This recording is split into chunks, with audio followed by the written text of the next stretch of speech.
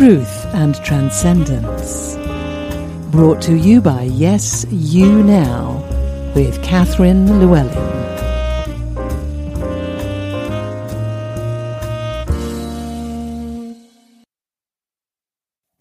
Truth and Transcendence, Episode 30. Why are you doing the work you're doing? This is an episode about the meaning of our work and the meaning of where we choose to invest our energy. So last week we talked about what is our life purpose, and I would hope and imagine that the job that you're doing fits in some way with your chosen life purpose.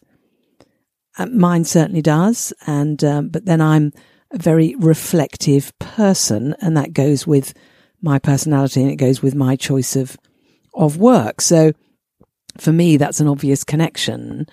But it's really worth asking the question and saying to ourselves, why are we doing this work?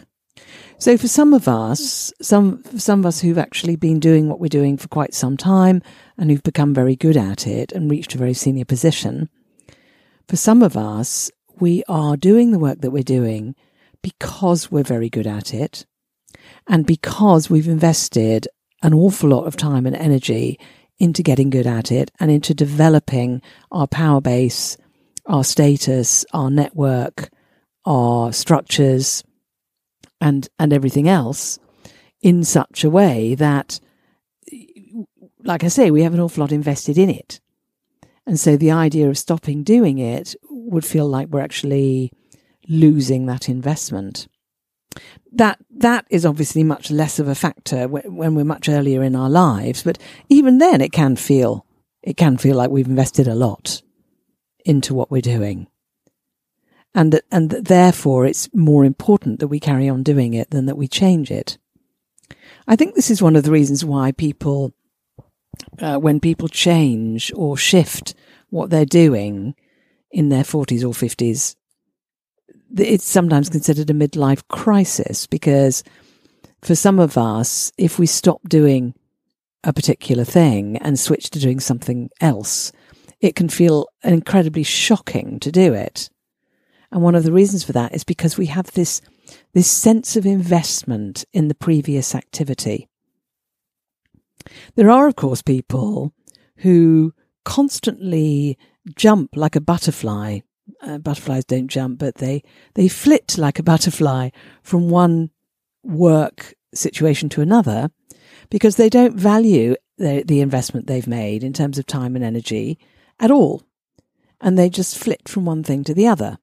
Now that as well can be a difficult experience and not actually very useful, because they're not building. They're not creating something which becomes more sustainable and creates more of a legacy for when they eventually move on. So all of these kind of habitual ways of conducting ourselves, we've all seen them and we've all done them to some extent. But ultimately here we are, doing what we're doing for a living, showing up to do it, however often we do that, however much time we're spending doing that. Why are we doing it? For some of us, we're doing it because we can't think of anything else to do. A friend of mine retired from doing what he was doing because he was bored with it and became very, very unhappy within about 6 months and went back to doing it.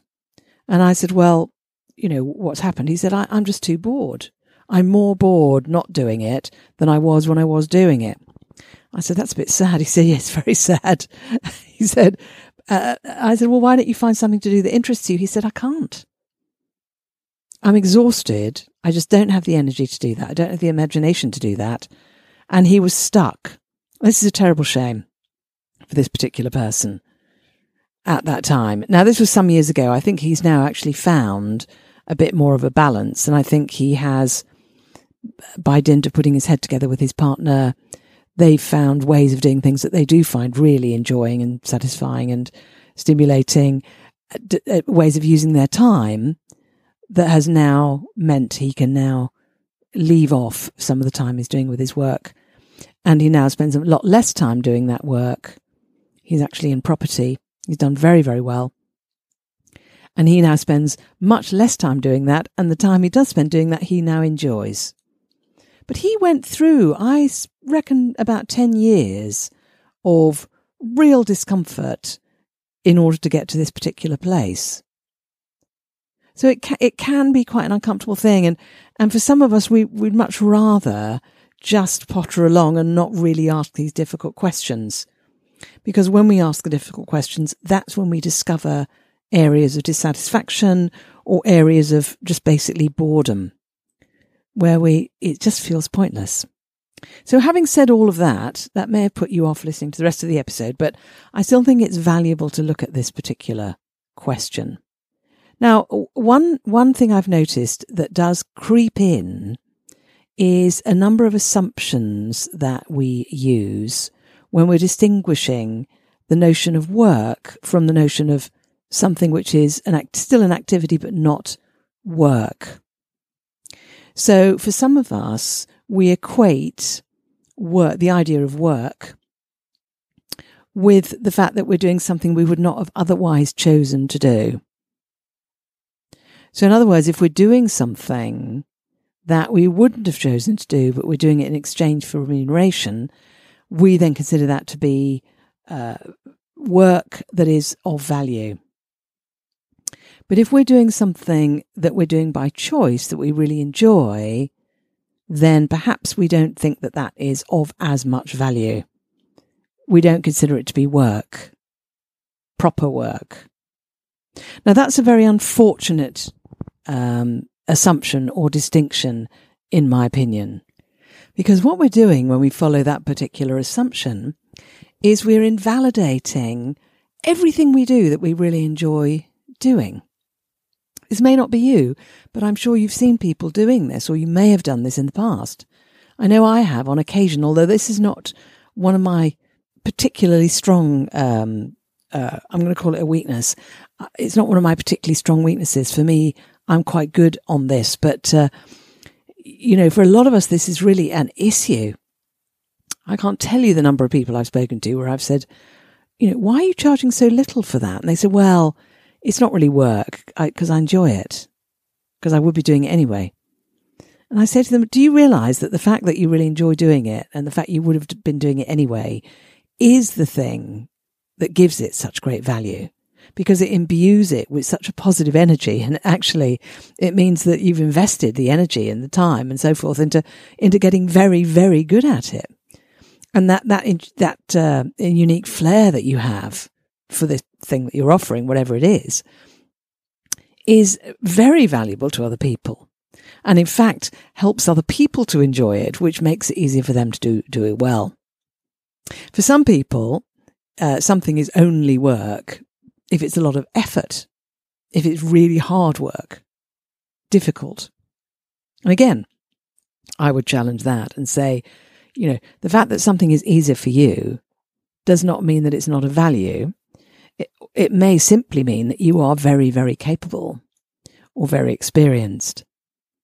So the amount of effort is not the point. And in fact, if you can do it effortlessly, again, a bit like the person who's doing it by choice, and in many cases it's the same person, if you can do something effortlessly in your work, it can actually mean that you're adding more value than if it's a lot of effort for you.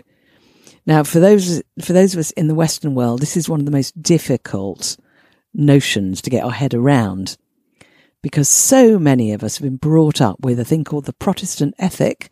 I don't know what it's called wherever you are in the world, but certainly in the UK, that's what it's called, which is the ethic that the harder it is, the more worthy it is. The more difficult it is, the more worthy it is. The more effort, the more virtue. Now, that of course, is a very useful principle if you're trying to get your people, you're running a factory or something, and you're trying to get your people to work really hard. You want them to believe that it's more virtuous to work hard. But these days, for many of the people listening to this podcast, that's probably not the case. You're probably more interested in a culture where virtue is attached to doing a good job, not necessarily working really hard. The number of times I've witnessed people praising their colleagues or their subordinates and saying, I want, thank you for all your hard work. Well done for all your hard work. And the number of times I've spoken to them after and said, is it the fact that it was hard work that you most value? Or is it really the fact that they did the work well and they got the result? I say, actually, yeah, it's the latter. But we're so programmed, we're so conditioned to think that hard work is more valuable than easy work. Easy, where it's easy, and yet still valuable, useful work. Now, there's also the notion of work as spiritual practice. This is a really interesting idea, I think, which is this idea that physical work or mental work or whatever kind of work that we're doing can in itself be a form of spiritual practice. And some people say that work is spirit in action.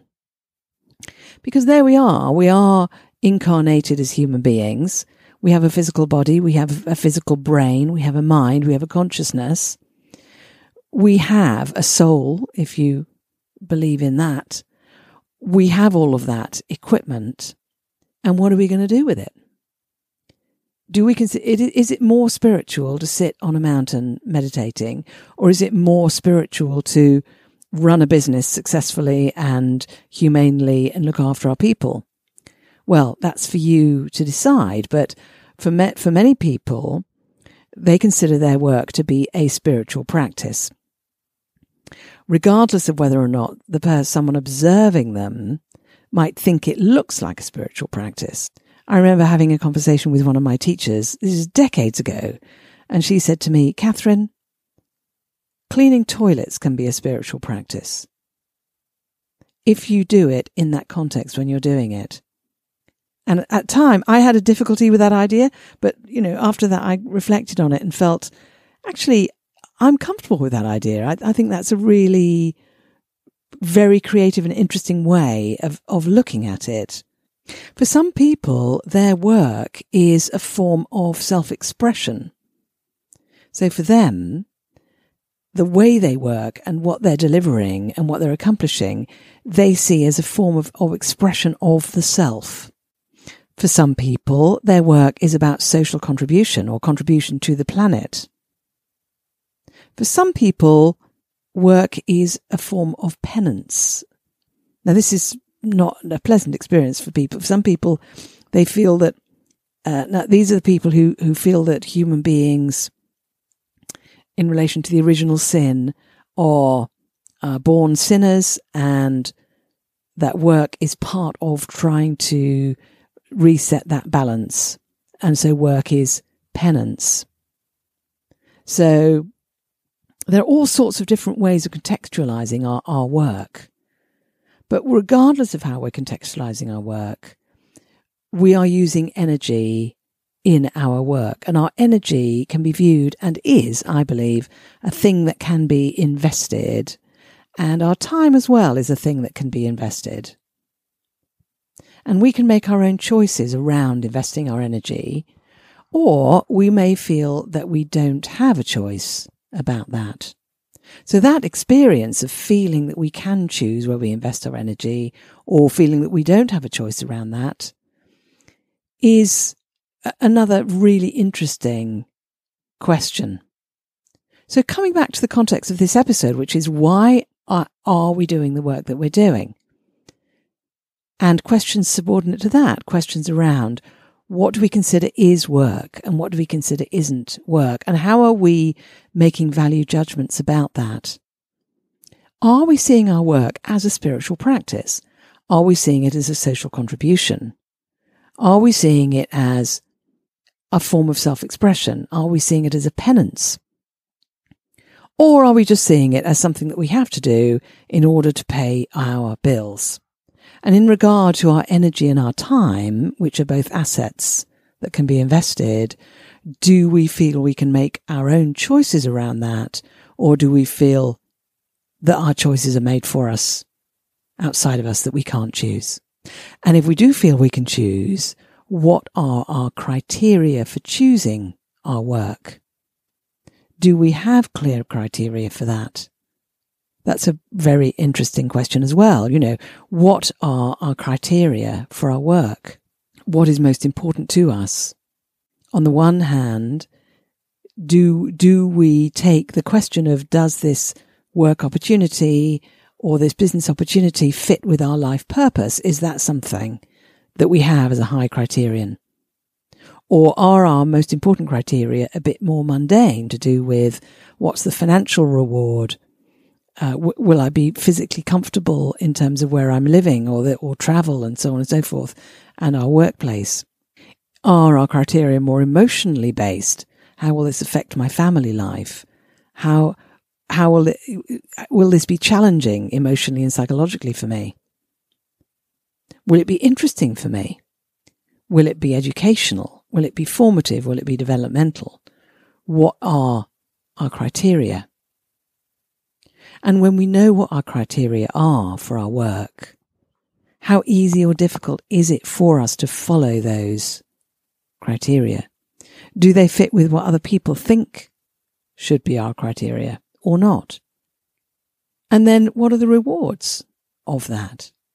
Some people have an illusion, I say this is an illusion, you may disagree, that we are actually owned by our work and by our colleagues.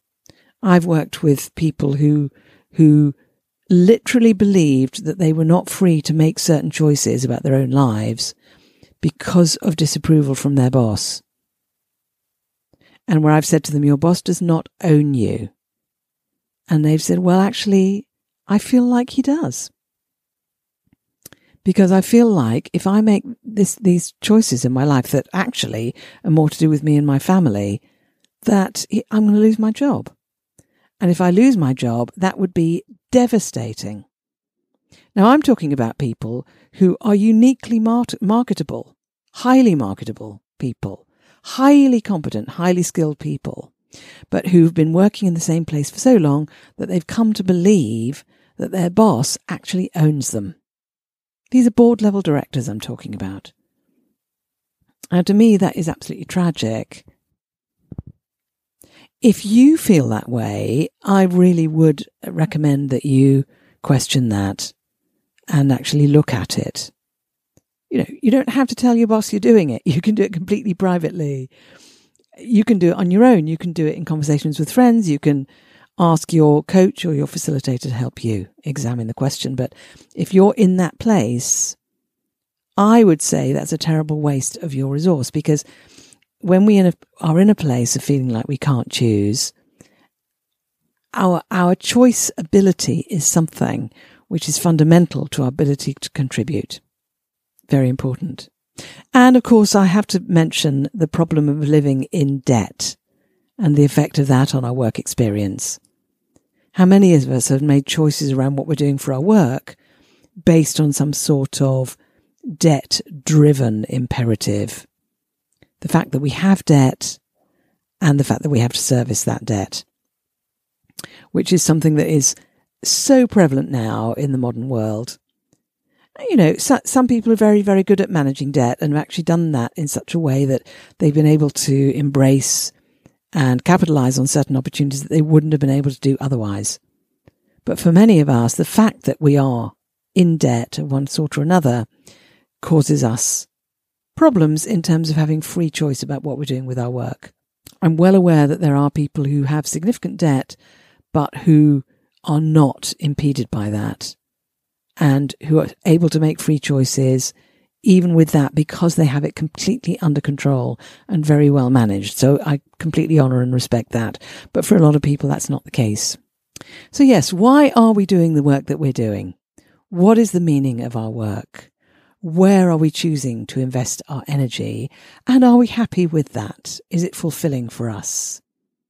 And if it is, fantastic. And if it isn't, maybe it's worth exploring a little bit and looking to see if we might tweak it a little bit so that it's more fulfilling and suits us better and is more in line with our life purpose. So thank you for listening. Have a great week, and I will see you next week. You've been listening to Truth and Transcendence, the regular weekly podcast from Yes You Now with Catherine Llewellyn. For more information, head to yesyounow.today/podcast.